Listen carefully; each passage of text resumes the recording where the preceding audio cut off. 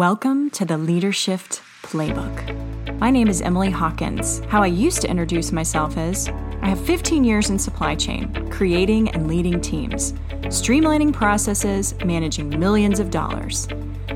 Except that's not what I do anymore. I'm a career and life coach, and I want to take you on the journey of how to lead yourself, how to take your career to the next level, whatever that may be.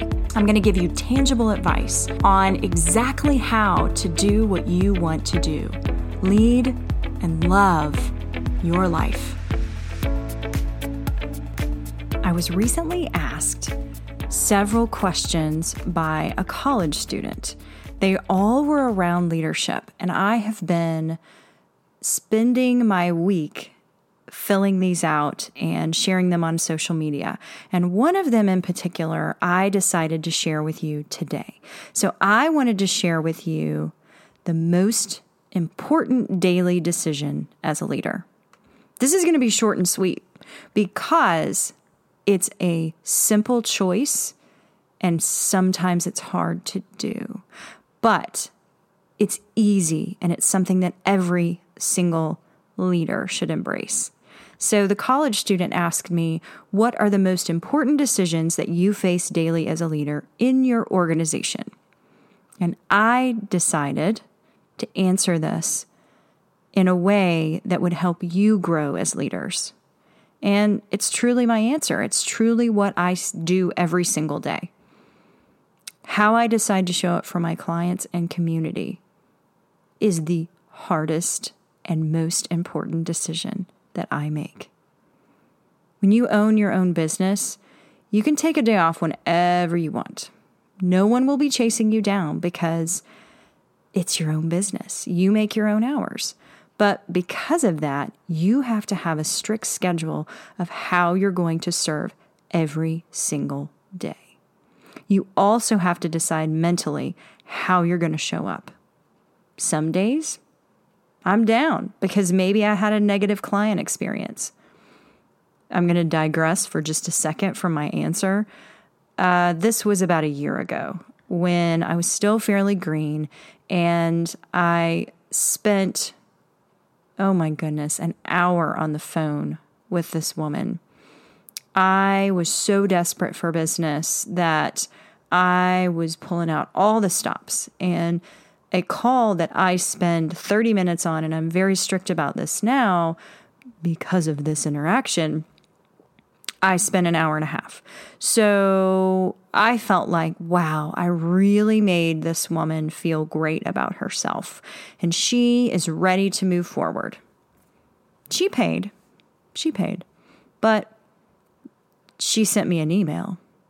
It was actually a bullet-pointed list of how unprofessional I was on our 90-minute call.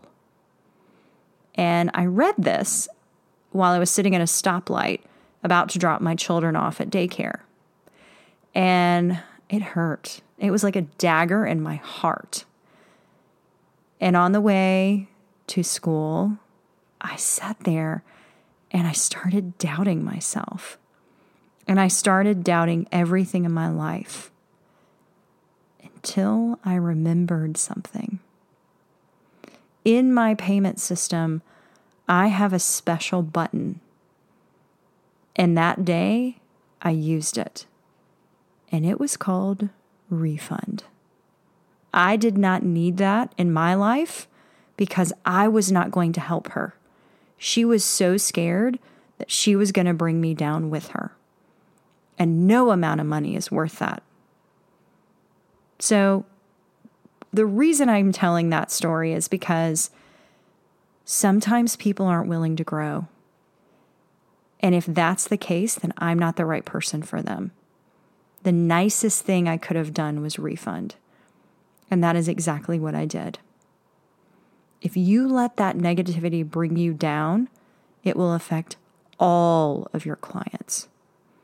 Instead, I choose each day to leave the negative at the door and bring the possibilities to my clients. I actually have a paperweight that sits on my desk that says, everything is possible. And it sits on my desk because I look at it every call, every interaction, every meeting. Everything is possible. It seems small, but it's a game changer. And this is also why 90% of my clients refer me to other people.